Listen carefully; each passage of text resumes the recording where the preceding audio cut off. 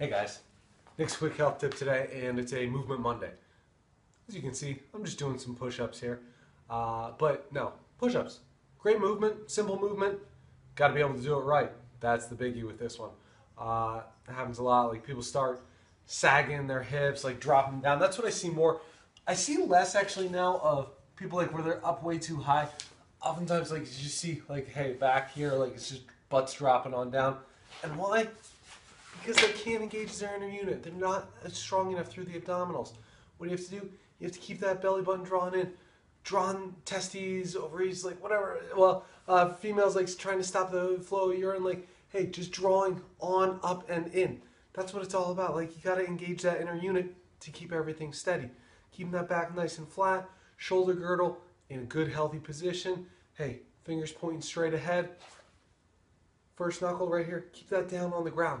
Keep that glued in, screwed into the ground, and keeping your head tucked in, chin in neutral. All these go into a perfect push-up. So, really, it's simple.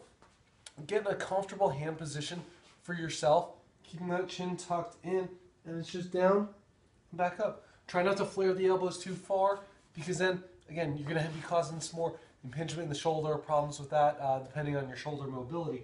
But if you can't do it with the feet straight out, hey, drop to your knees. There's nothing wrong with doing that.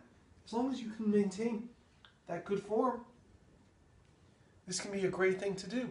And remember, breathing is very important. As you go down, breathing in. As you're pushing out, or as you're pushing up, breathing out. That's all you got to follow to hit that perfect push-up. So if you want more quick tips like this, head to the website, sign up for the newsletter.